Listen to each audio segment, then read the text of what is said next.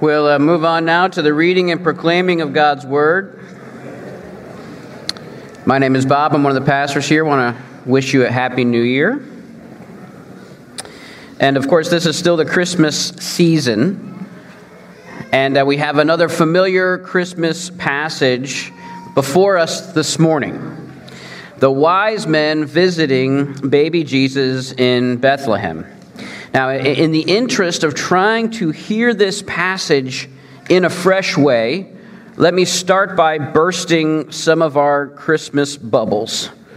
Right? These wise men weren't kings. There weren't three of them. And they weren't there the night the shepherds showed up when Jesus was newly born. Right? So we need to take that image out of our mind. The wise men weren't there with the shepherds that first night, okay? So start there. Let's now follow along as I read from the Gospel of Matthew, chapter 2, verses 1 through 12. Now, after Jesus was born in Bethlehem of Judea in the days of Herod the king, behold, wise men from the east came to Jerusalem, saying, "Where is he who has been born King of the Jews? For we saw his star when it rose and have come to worship him." When Herod the king heard this, he was troubled, and all Jerusalem with him. And assembling all the chief priests and scribes of the people, he inquired of them where the Christ was to be born.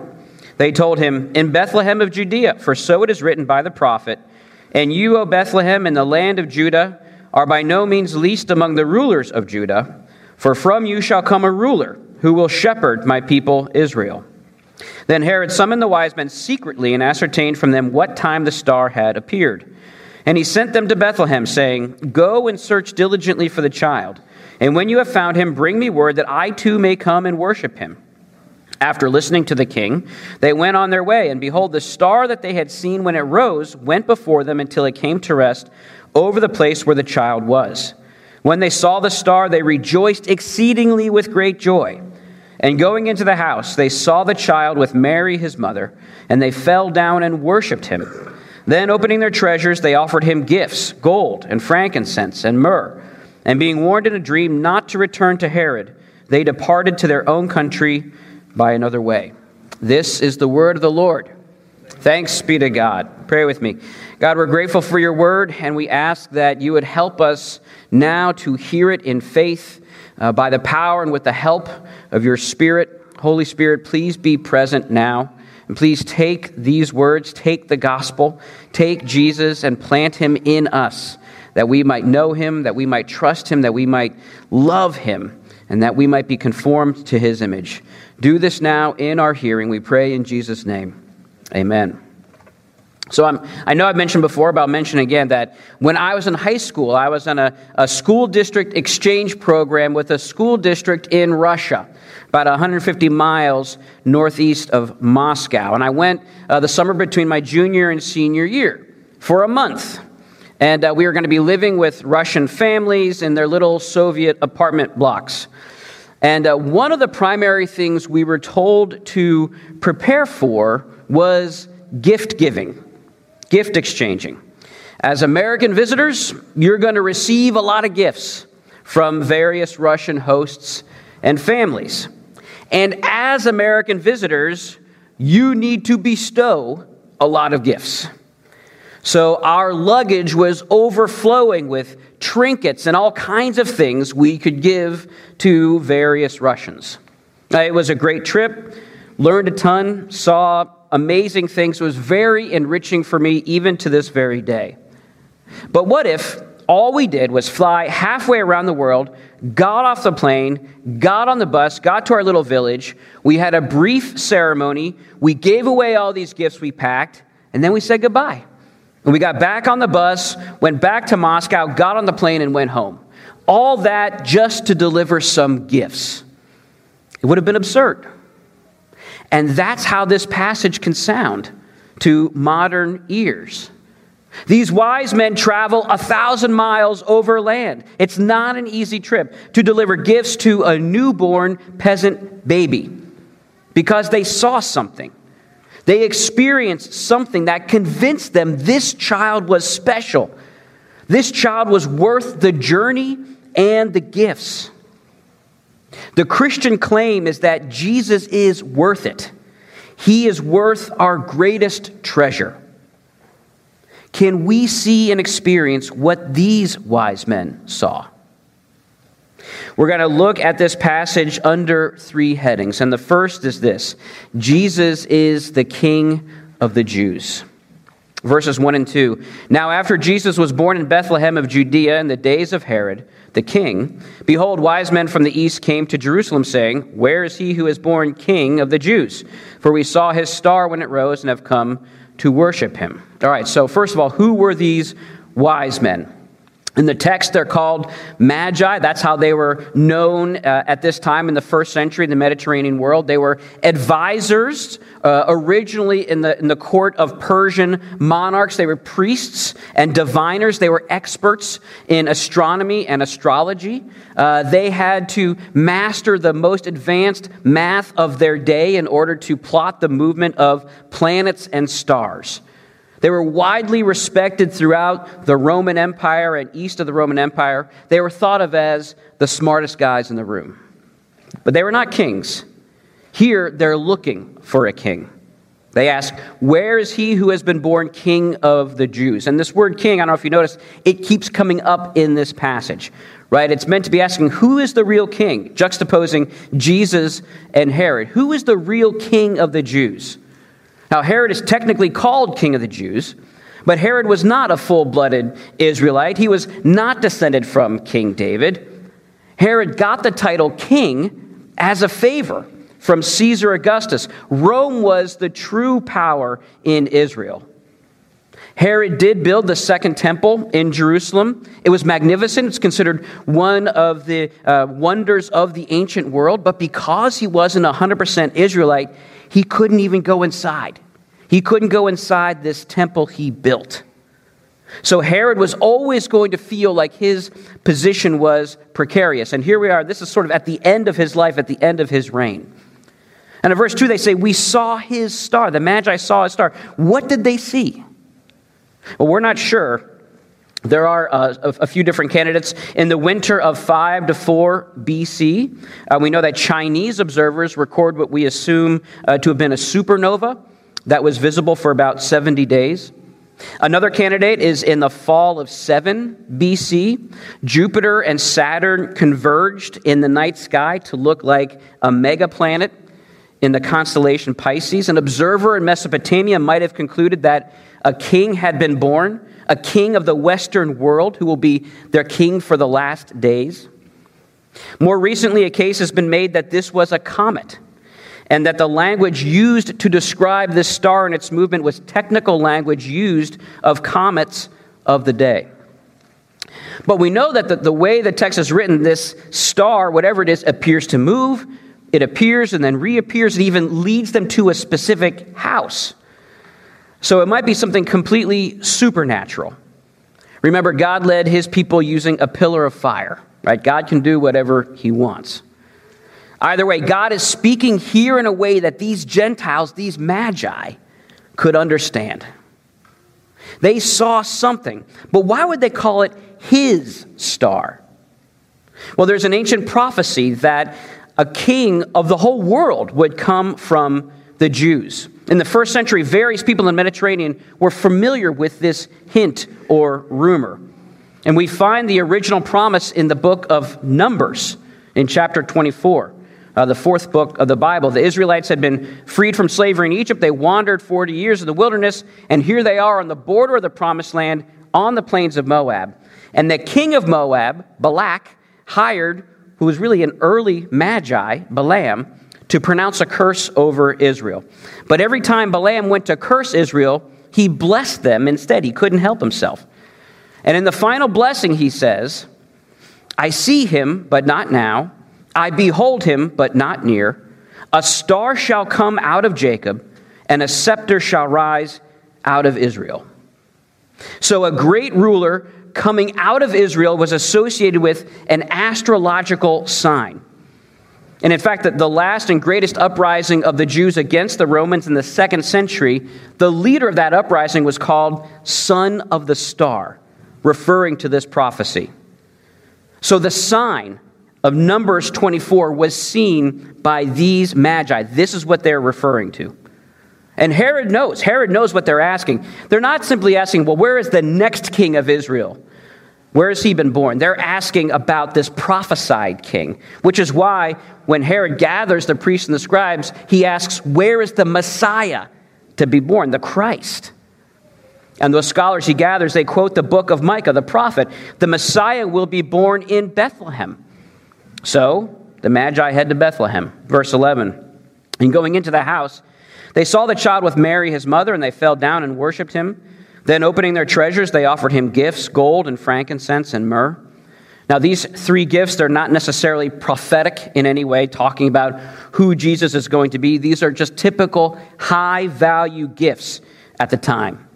And this is connected to a promise from the prophet Isaiah in chapter 60, where he writes, "Arise, shine, for your light has come, and the glory of the Lord has risen upon you. Nations shall come to your light, and kings to the brightness of your rising." That's where the tradition that these were kings comes from. "A multitude of camels shall cover you, the young camels of Midian and Ephah. All those from Sheba shall come. They shall bring gold and frankincense, and shall bring good news, the praises of the Lord." So, for people who are keeping score, if you started reading in Matthew chapter 1, verse 1, there's been a very special birth in Bethlehem to a son of the line of David. The Messiah's star has risen from Numbers 24, and foreign dignitaries have come to bring him gifts as promised in Isaiah 60. Jesus is being presented as the real and final king of the Jews. In contrast to Herod, Jesus is the true king of the Jews. Well, so what? Why does it matter that Jesus is king of the Jews? Well, it matters for lots of reasons. But for one, it means we cannot make him into the figure we want him to be. We cannot craft Jesus in our own image. Jesus is not a socialist revolutionary. Jesus is not a 2A small government militia member. Jesus is a true historical figure of flesh and blood. He comes out of first century Israel. His life fulfills and answers the various promises and prophecies made to Israel in history over many centuries. The meaning of Jesus is found first in the Old Testament, not in what you think is important. We cannot make Jesus in our own image. And if you're looking to Jesus for salvation, then it's not a salvation that you're in charge of or you define. This salvation isn't merely internal or spiritual, as if all that matters is what goes on inside of you or me. Jesus' salvation is physical, temporal, material. He brings real forgiveness for your real sins, real mercy for your real deserved judgment. His birth was bloody, and so was his death, and he went through it all to save us. And that salvation includes resurrected bodies, a restored and renewed earth, nations coming together in peace, an end to violence and sin. This is what God promised the King of the Jews would do. This is who Jesus is. And he is the king we need. Not a king and rule of our own making, of our own imagination, but of God's. And if the true king of Israel brings salvation, then he's not just the king of the Jews, he's also the king of the cosmos. A second point, Jesus is king of the cosmos. Verse 9, after listening to the king, they went on their way, and behold, the star that they had seen when it rose went before them until it came to rest over the place where the child was. And like I said, we can't be sure what the Magi saw in the sky, whether it was natural or supernatural. Something astrological was going on, something extraterrestrial. And this meant that Jesus was no mere earthly king. He was a king who was written in the stars. Here's the point. When we look up at the night sky and it's clear enough and there isn't so much light pollution, right? It's amazing. It's like when we look out at the ocean, we are in awe of the beauty and the vastness, the expanse of the physical world, right? It's humbling and it's moving. We love it. But that's not how the ancients experienced the night sky. When they looked up at the stars, they saw omens and forces they could not control. They lived in fear of the stars and planets, the powers that existed far beyond their world and influence. Now, you think about it, in a completely chaotic and confusing world, right, like the ancient world, they didn't understand what was going on. These heavenly bodies never changed. They kept their course year after year. They were the only things that were fixed and dependable in an ever-shifting and moving world. They must be the anchor of reality, it was thought. And they affected everything. Your character, your success, your health, the date and mode of your death, everything. The stars and planets were your fate. Far more powerful than Zeus and Athena, in the ancient world, the Greco-Roman gods and goddesses were no match for the stars. Astrology and astronomy were far more important. And even now, the stars can continue to be seen as signs of fate. We have it in our language, right? It's not in the stars. Thank your lucky stars. Star-crossed lovers, right? The stars are fixed. You can't affect and change the stars. They change you. And that's still the case in some places today. I had a co-worker years ago who was born in India to a Hindu family. When she was born, her parents brought her to the local Brahmin, and he told them that due to the various astrological signs, her birth was cursed. And if they brought her into their home, she would bring that curse into their home. So they needed to throw her into the river and drown her. Her parents couldn't do that. But they also couldn't bring her into their home because they feared this curse. So they dropped her off at a nearby Anglican church, and she was raised there. Made her way here to the U.S. eventually. But this is how things worked 2,000 years ago. The stars and planets were fate. Now imagine, these magi, they were fatalists, right? At least to a degree. They knew better than anyone else how fixed the stars and the planets were. They bought into their power. So they might be the last people to believe in a personal, sovereign deity, a God of grace and mercy who had feelings and a will. Yet here they are paying homage to Jesus. And Jesus can't even help them, right? I mean, he's a baby. They'll likely be dead before he's an adult. What are they doing there? It's interesting. We read in verse 10, when they saw the star, they rejoiced exceedingly with great joy. And it's very strange Greek construction. This might actually be more like an idiom, like they jumped out of their skin for joy. They must have seen something that shook their worldview, something that broke their fine-tuned calculations, maybe made them question everything. When you think about it, these powers in the night sky, in this moment in history, they are proclaiming Christ. The greatest, most respected adherents of astronomy are bowing to Jesus in homage because of what the sky is proclaiming. Jesus alters the unalterable. He is master of the universe. He's king of the cosmos. That's what the Magi seem to understand. Excuse me. You might say, well, Bob, I don't worry about the stars. They don't hold my fate. But we all have stars and astrology, things that we are simply subject to, or that's how we feel. What are your planets and stars and astrology, right? Things that we believe we are subject to, forces and powers that are unalterable, that determine our lives. What are they for you? Your past, your appetites, your addictions, the economy, the stock market, your sexuality, the justice system, politics, right? It could be anything. Things that seem unmovable, too big, determining your fate. Jesus shows up in the stars. You think your habits can't change? Try changing the stars and planets.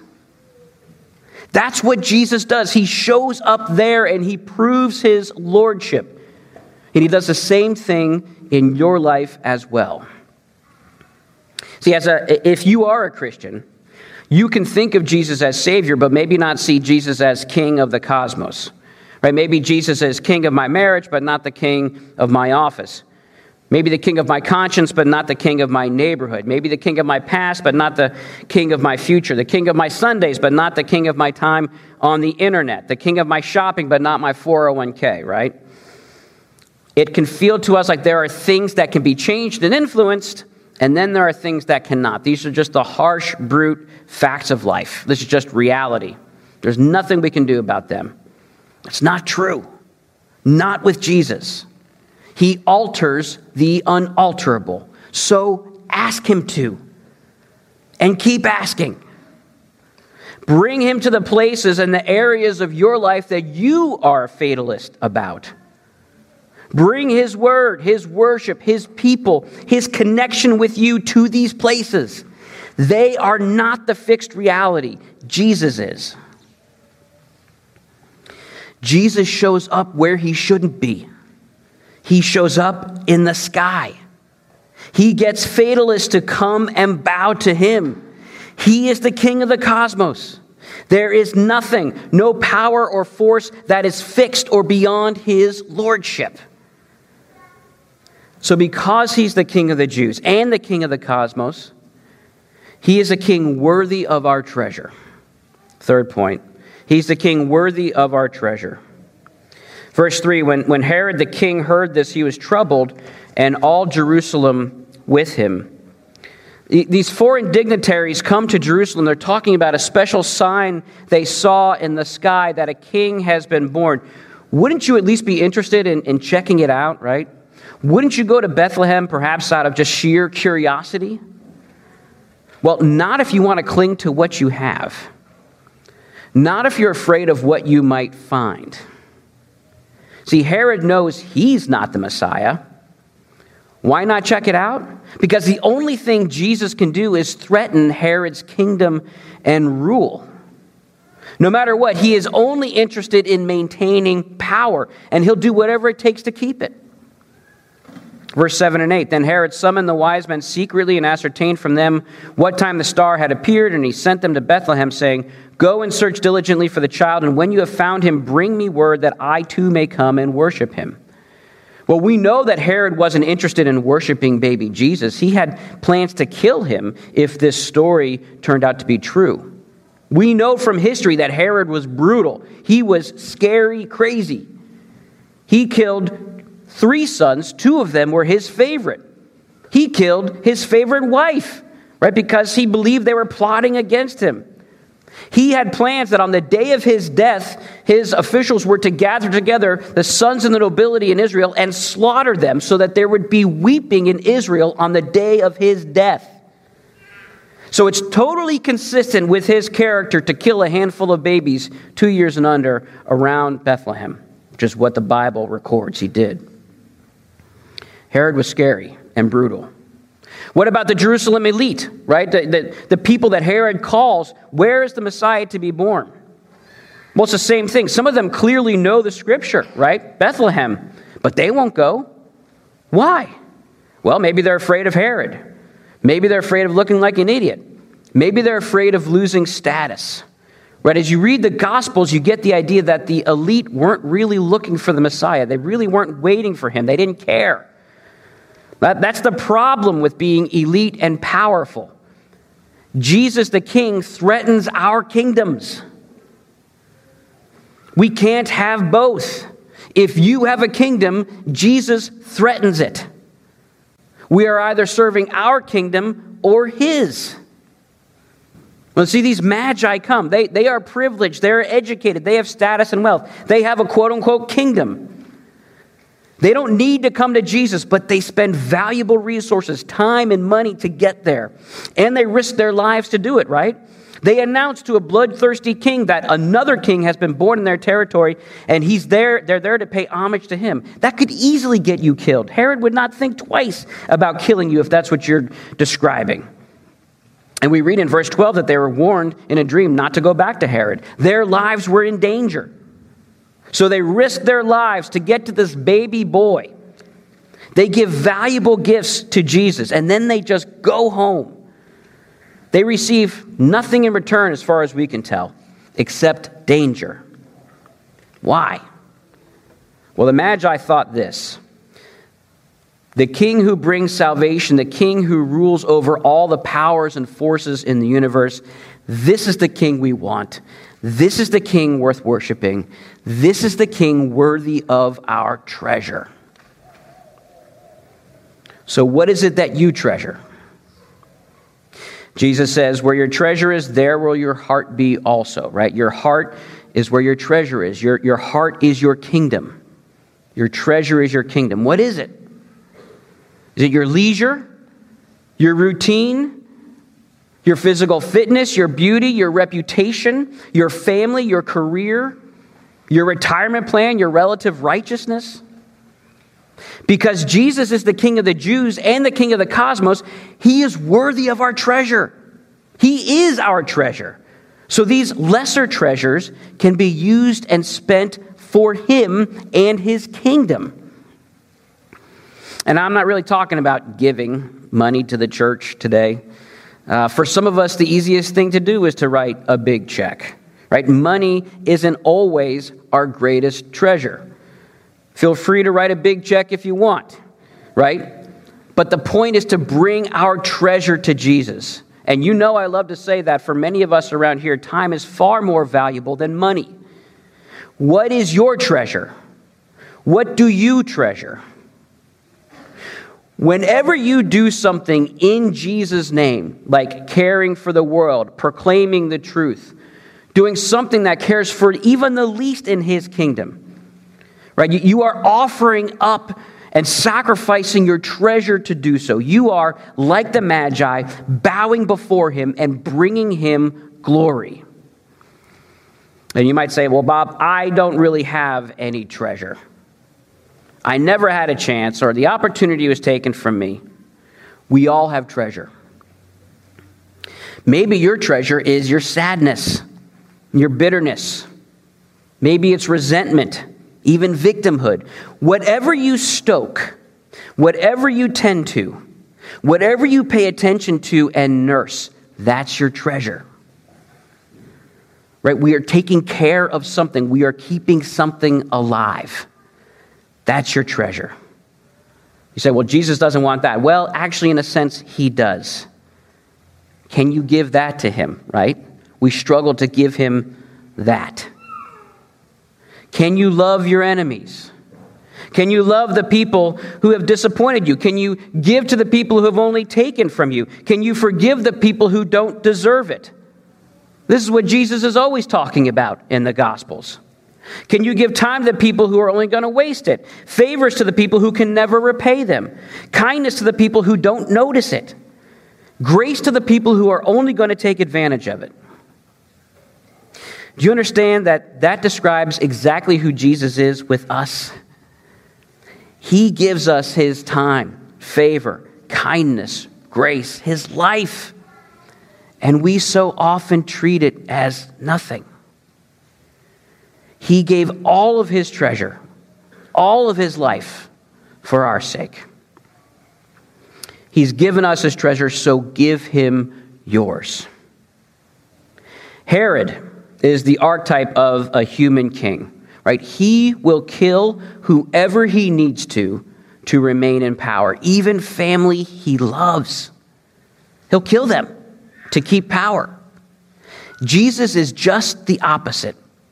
He will die for the least in his kingdom. For the least. That's what a true king does. The true king of the Jews. The true king of the cosmos.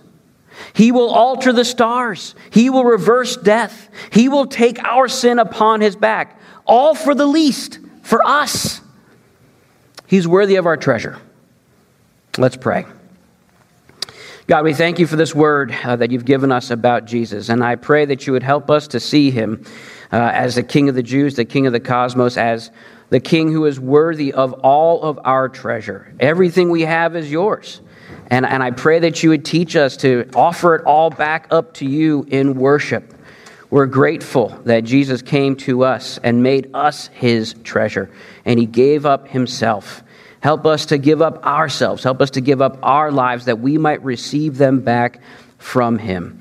Help us to faithfully, courageously proclaim this truth, that Jesus is the King that our world needs, and help us to live as his faithful subjects. We pray in Jesus' name. Amen.